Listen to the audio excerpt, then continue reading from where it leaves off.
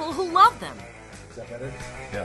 Hello again. This is The Thing About Cars. Thank you for joining us today. We have a bunch of new faces at the table at Strongbox West, that is. I should not fail to mention that. But today we have Ronnie Matthew. And then our usual Ben. And then some new friends. Andrew. Alex. Roman. And we're just going to do our thing and talk about cars. We don't actually have a topic sheet up on the board today, so we're going to, I think, just completely freeform this, which probably won't sound that different from what we usually do. But who wants to go first? Who has something that they want to talk about? Well, that article you brought up in chat was kind of interesting the other day, talking about the statement that Bob Lutz made about autonomous vehicles being released in the next 15 to 20 years, which I think is a crock. I think that is completely inaccurate. I can't agree with what he's saying. So let's summarize that for the audience. What does Lutz say? So Lutz is saying that within 15 to 20 years, we're not going to have we're not going to have personalized transportation anymore. You're not going to really own your own cars. There's going to be these vehicular modules that you can order, kind of like you do with Uber or Lyft. They're going to be fully autonomous. You order it, it comes to your door, you get in, you go to wherever you're going to go, you insert your credit card, or he says thumbprint, as a form of payment, whatever it's going to be in 15 to 20 years. And then you be along your way. But you won't have a personalized vehicle of your own. There might be that option, but for the most part, it's just going to be fully autonomous, and you won't have to worry about having your own car anymore. Okay. Well, you're seeing a start of this not with autonomous, but with non-ownership of cars, with the Zip cars, where you have the car sitting there like you have the bicycles in various big cities, Citibank bicycle, where you just put your credit card in, you take a bicycle, and if you drop it off at a certain time, you don't pay. Right. Well, you wouldn't have that with the car. Obviously, you have to pay for the gas, but you have a Zip car sitting outside of Strongbox right now. Right. Ronnie, why don't you think this idea is going to work? So the scale on which it would have to operate just doesn't seem very feasible to me. I think a lot of people seem to neglect the diversity of automotive need we have here in America. If we were to keep this contained in a scenario like New York City, Charlotte, LA, et cetera, sure, totally possible. Full self-driving vehicles are still very beta in the sense of making it work on major roadways. Now, if you take something autonomous and you put it on a rural road where there aren't great markings on the road, or there's huge deviations and potholes, or county money's going into the sheriff's pocket more than it is into construction to make sure roads are up to a federal standard. These are massive costs to incur for a local township or county or whatever would be responsible for the road, for a car to compensate and remain autonomous in that kind of situation. So grandma that lives in the backwoods of Cleveland, Georgia, really wouldn't be able to get an autonomous vehicle to her because the car wouldn't autonomously make its way through the wooded path, which you might miss if you see the third owl. You know what I mean? So in that kind of situation, you can't federally mandate something like that or expect that to be the norm.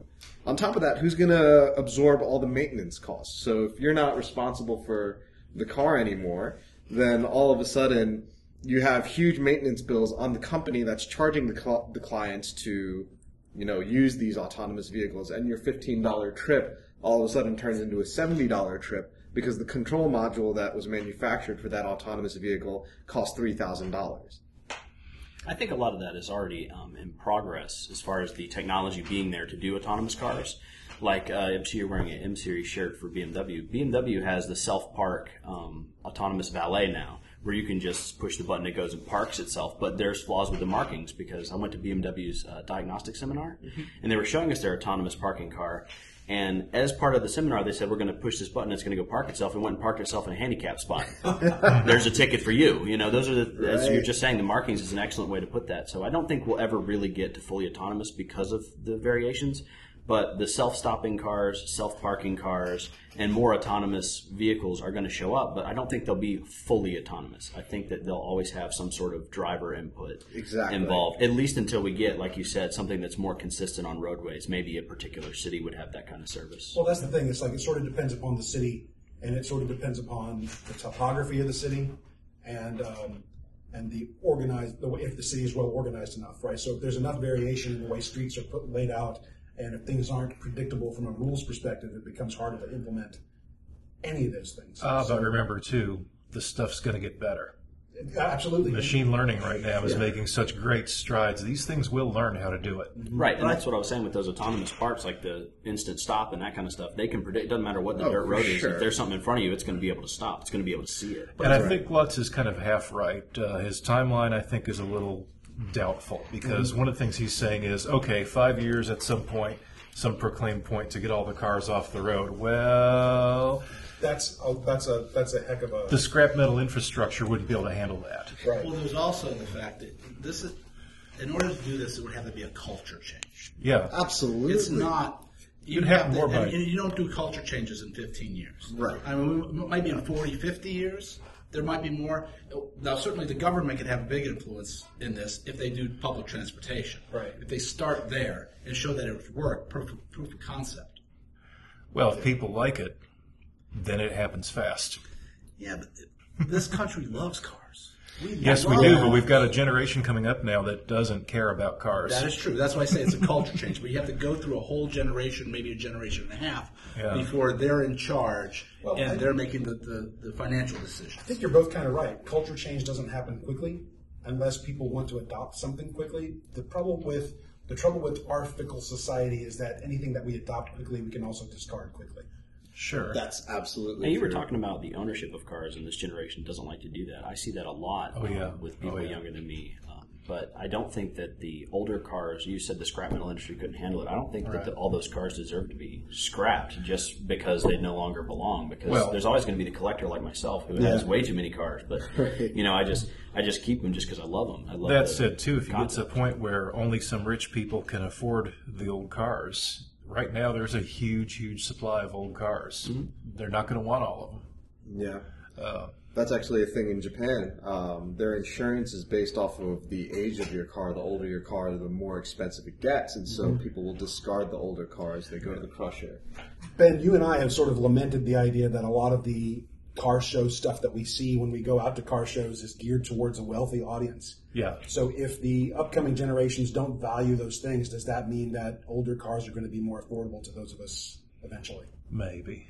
I also think that, these older cars that you see at car shows, like from the 50s, 60s, sometimes 40s, maybe even the 70s and 80s, what are going to be the classic cars of the future? Because you have these 90s cars, like the Chevy Caprice, that'll just fall apart. You're not going to have it around to be a classic car. They're just, the build quality is not the same. Yeah. Right. So like, a 2001 Honda Civic, although a great car in context, will it hold up the stand of time? Will somebody put that much love into that car that they're buying now for $1,500? The transmission will. Well, if it's a stick, it will, but an automatic, no. The slush bucket's going to go out. Well, I know one freak who will. I used to work with a guy about 12 years ago who had a, what was it? It was a Geo Prism. A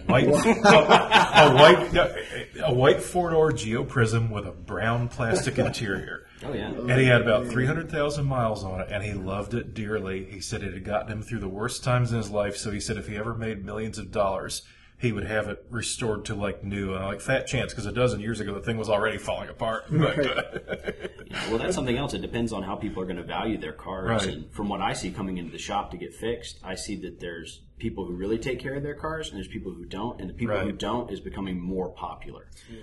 I was thinking about the recent Blade Runner 2049, and that the Volkswagen community sort of had a brief hurrah moment when they saw a Beetle go across the screen. And it's only on screen for like a second, maybe less. And yet Volkswagen was still like, hey, it's a Beetle. Was it a modern Beetle or a 60s Beetle? It was a 60s Beetle. Of course, it's a 60s Beetle. Right. That's right. But, the older car, Right. not the newer one, not the one that's built to fall apart. That's my first car, 67 Beetle. 67 Beetle. Mine was a 73. Yeah. I wonder how many people in the audience even knew what Peugeot was. Their name was all over the movie. Yeah, that's right. Because Peugeot doesn't sell anything in this country at the moment. Right. But anyway, cool. But that kind of leans towards the alternate point that we had over at dinner, where the 70s was that transition period where things started to just turn into dilapidated junk. Yeah. Or 70s specifically didn't have anything stellar, in my opinion. I'm being in the industry that I'm in. Every 70s car that I've ever dealt with was a piece of crap and just fell apart on me instantly. But I felt like the 70s was also the mark of cars that wouldn't last for forevermore. And there are sprinkles here and there. I mean, like, you can go into the early 90s and find something like a GTR from Japan or an RX-7 or some of those cars that will hold up to the test of time. But for the most part, I mean, you look at what happened to the Chevy Nova from the 60s into what it turned into in the 80s, and you're like, this can't be the same car. They could not have been thinking the same thing when they made these two cars. Or maybe it was a misprint or something. Right. Like, you know, Names get recycled. It became a Nova, right? right. They forgot to add the accent. It wasn't in the budget. Yeah. Well, 70s was kind of a historic moment, though, well, more than a moment, a historic era, because on the one hand, things changed a lot, and some may say not for the better, but what we think of as the way cars are made today started in the 70s. They became smaller, more efficient, a little more technological. Electronic fuel injection and ignition both became kind of mainstream then. Well, is in a that lot of because they ways. forced better fuel economy and they added didn't they add the catalytic converter back then? And Yeah, They started, 70s. that's where they started the gentleman's law, too. Or was that an 80s law? I can't remember. So yeah, a lot of the modern systems that we think of today as being kind of standard really sort of began then. And another interesting thing that happened in the 70s was in the early part of the decade, a lot of really, really cool wedge origami concept cars were coming out. They were about 30 inches tall and very pointy, and more of them made it into production than people really realize. I can think Well, of. those design influences do still sort of translate to a few things today. Yeah. Some of them stayed in, and some of them stayed in production for years. Once they did reach production, one of those swoopy 70s concepts was the very first M car, the M1. Yeah. So we have joining us at the table midstream here, Becca. Becca has arrived. She is slowly getting plugged in and will join us here in a minute, but I didn't want her voice to surprise anybody. I was just trying to stay quiet back here and not... Right, and to just bring her up to speed, the original question that we've all sort of been tossing around behind the scenes prior to this recording was, did anything really worthwhile come out of the 70s? And we're not actually answering that question yet, but we sort of bounced around, different elements of, okay, what did the 70s do to the automotive world? And Alex is saying that was the era that we saw, I don't know what to call it, because cars more were... government intervention in the auto industry. More government intervention in the auto Definitely, industry. definitely. And the cars, as a result, don't last as long. Is that what you're saying? Well, certainly there seems to be a correlation there. It's just that we had, working on my son's truck with the catalytic converter. Without the catalytic converter, he gets 15 more miles to the gallon. Mm-hmm. So do we pollute the air more, or do we use up Just twice take the all amount the of time. gas? I mean, which is worse? I don't know necessarily what the answer is. I'm not an ecologist or environmentalist, but the whole idea that the government keeps trying to tinker with it, as opposed to, we used to have companies, maybe before the 70s, because I was going to say that toasters lasted longer before the 70s too. I am going to have to agree. The government screwed up the toaster industry. I think there are still 70s and 80s cars that are lasting a lot better than cars nowadays. Yes, nowadays absolutely. are pretty much disposable, and I know a lot of people get upset when I say that, but they pretty much are. And you make them in America, they're called Toyota. Yes. Well, there's a reason they don't last as long. That's because they want to sell you a second one. Right. Right. You call it planned obsolescence. That's what I like to call it. That's a good thing to call it. Well, I wouldn't say that that's necessarily the case. I say that the computer technology that we have in these cars is getting more complicated, and because of that, the repair bills are getting higher because you're going to need a better technician to work on it, and I'm not going to work for minimum wage doing these things. So when the repair bills get too high, a lot of people say, I'm not fixing it, it's cheaper to buy another car. And that's typically when I see people get rid of their cars. Whereas cars from the 70s and 80s today, people are considering a classic, and they're willing to throw that money into the car. Also, once they're 25 years old, at least in Atlanta, you don't need emissions anymore, and emissions is the killer of cars. I got 4 more emission sites. There you go. And once you get done with that emissions testing, then you can do whatever you want to keep it drivable and not have those kinds of issues or those massive repair bills like a catalytic converter, as Alex was just saying. Right. Have I gone on a rant on Erie? I don't think I have. I've talked about taking my Mustang down to carb. Just taking everything computerized off of it, even the what is it? The fuel injector unit. Just taking everything off of it, taking it down to carb. You can do it. I'm tired of needing a laptop to work on my car. And it's almost 25 years old. I shouldn't need a laptop for this car. What kind of Mustang do you have? I'm not familiar. I have a 97 4.6. Okay. So the modular era. I don't know what all you all have brought up, though, since I'm coming in late. Go for it. We can always edit creatively later. Well, you skipped over. I had a great joke, and, well, I'm a little late, so joke won't work so well. So greatest thing to come out of 70s for the automotive industry was me.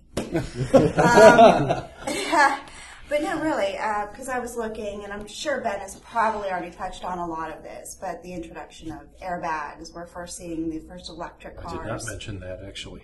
Yeah, they were coming out early 70s. The Yeah. first electric cars were being seen, I think, from Japan and Germany, I think. I think Well, first mostly- hydrogen fuel cell vehicle or biodiesel was definitely in the 70s. I remember that Didn't one. we get the brilliant automatic seat belts that cut people? Oh, That was a my 90s God. thing. Oh, that was the I 90s? thought that was a late 80s. I could've- I I'm pretty sure it was the 80s 80s. as well. Yeah. I thought late 80s. Late, It was very the late 80s and it 80s. was very prominent in early 90s. Yeah, I had a customer with an 87 Camry that had the automatic. So I know for sure it was an 87. Weren't those decapitating people? Yes. Yes. yes. Were they really? Yes. Yeah. Because they Because they wouldn't put on the lap belt. They wouldn't put on the lap belt. Oh. Yeah. Well, I heard it was because not everybody needed it at the same angle, so if they had it at the right angle, the way they would Well, hit it yeah. in an accident, I just always they put it weren't. behind me. I love the adjustable height on the shoulder belt on cars now. Yeah. That's great. Yeah. Okay, so total departure from our earlier topic, but I heard that that pickup trucks are exempt from certain seatbelt laws for the whole decapitation reason. Is that a thing? Or? That used to be the Yeah. case. I know this for sure. My grandfather owns a construction company, and he would never wear a seatbelt in his truck, and then they changed the law on him. And it used to be there was one person in legislation who just did not want to wear a seatbelt, and he said, farmers don't need to wear it because they're out doing their thing. But and I'm pretty sure all this is still current. But they changed the law back after he quit being a senator, and now you do have to wear a seatbelt in every vehicle you have. That actually sounds a lot like the story I had originally heard. Yeah. But I didn't know if there was a remaining technical reason because I have met a police officer who responded to an event, and he told the driver, if you had been wearing your seatbelt, you'd be dead right now. Yeah.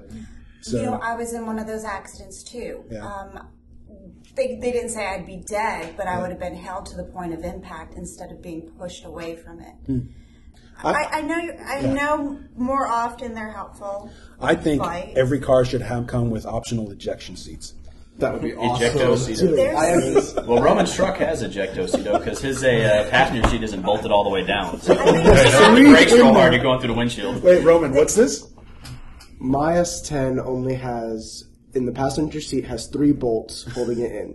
Because the 4th one would not line up because I still have the original seatbelt in there. If I take the original seatbelt out, which is connected to frame instead of the seatbelt connected to the seat, which Yeah. I find it safer to have it connected to the frame, this seat would be completely and totally bolted down. But there are 3 holding it in, tightened basically to spec, Right. or past spec. So it'll mostly work. Well, the slide bad. rails, still move, so it'll still send you to the dashboard. if it makes you feel better, you can come out and see my Mustang. I don't even have the passenger seat in it right now. Yeah, more legroom. Exactly. Plus a slider. Oh, I got no seats in my Lotus right now. See, now, But I also don't have a brake system or a dashboard in it, so If I had my preference, it wouldn't be seatbelts and it wouldn't be airbags. It would be what they had in Demolition Man, where the entire interior car had a foam that instantly came out, and you were just. It was one big held right in solid foam, like place. styrofoam, and you just broke out of it. Sylvester Stallone. Yeah, I don't I remember that. That I was, can't imagine that's cost effective. Changing airbags as it is super expensive on cars. Like Yeah. the terracotta airbag thing or whatever it was called. with Takata. the Takatas. I'm not wearing that shirt today. Yeah, the airbag recall, that was a fun one to be changing airbags on. Just, changing them enough is expensive. So I think we're going to hit a limit here with time. So let's stop. And I have a question I'm going to ask at the start of the next episode, which is how many of us at the table are actual techs or in training to be techs. So I think that's it for today. Anyone else have anything quick they want to add before we wrap up? No? No. Cool. Thanks again to our listeners for joining us. This is The Thing About Cars coming to you from Strongbox West as usual. Please check us out online at Facebook at The Thing About Cars, and our website is thethingaboutcars.com. We always welcome your questions and your comments and your feedback. And as always, stay safe. We'll talk to you soon. Bye-bye. Bye, everybody. Thank you for listening. This has been The Thing About Cars. We'll see you on the road.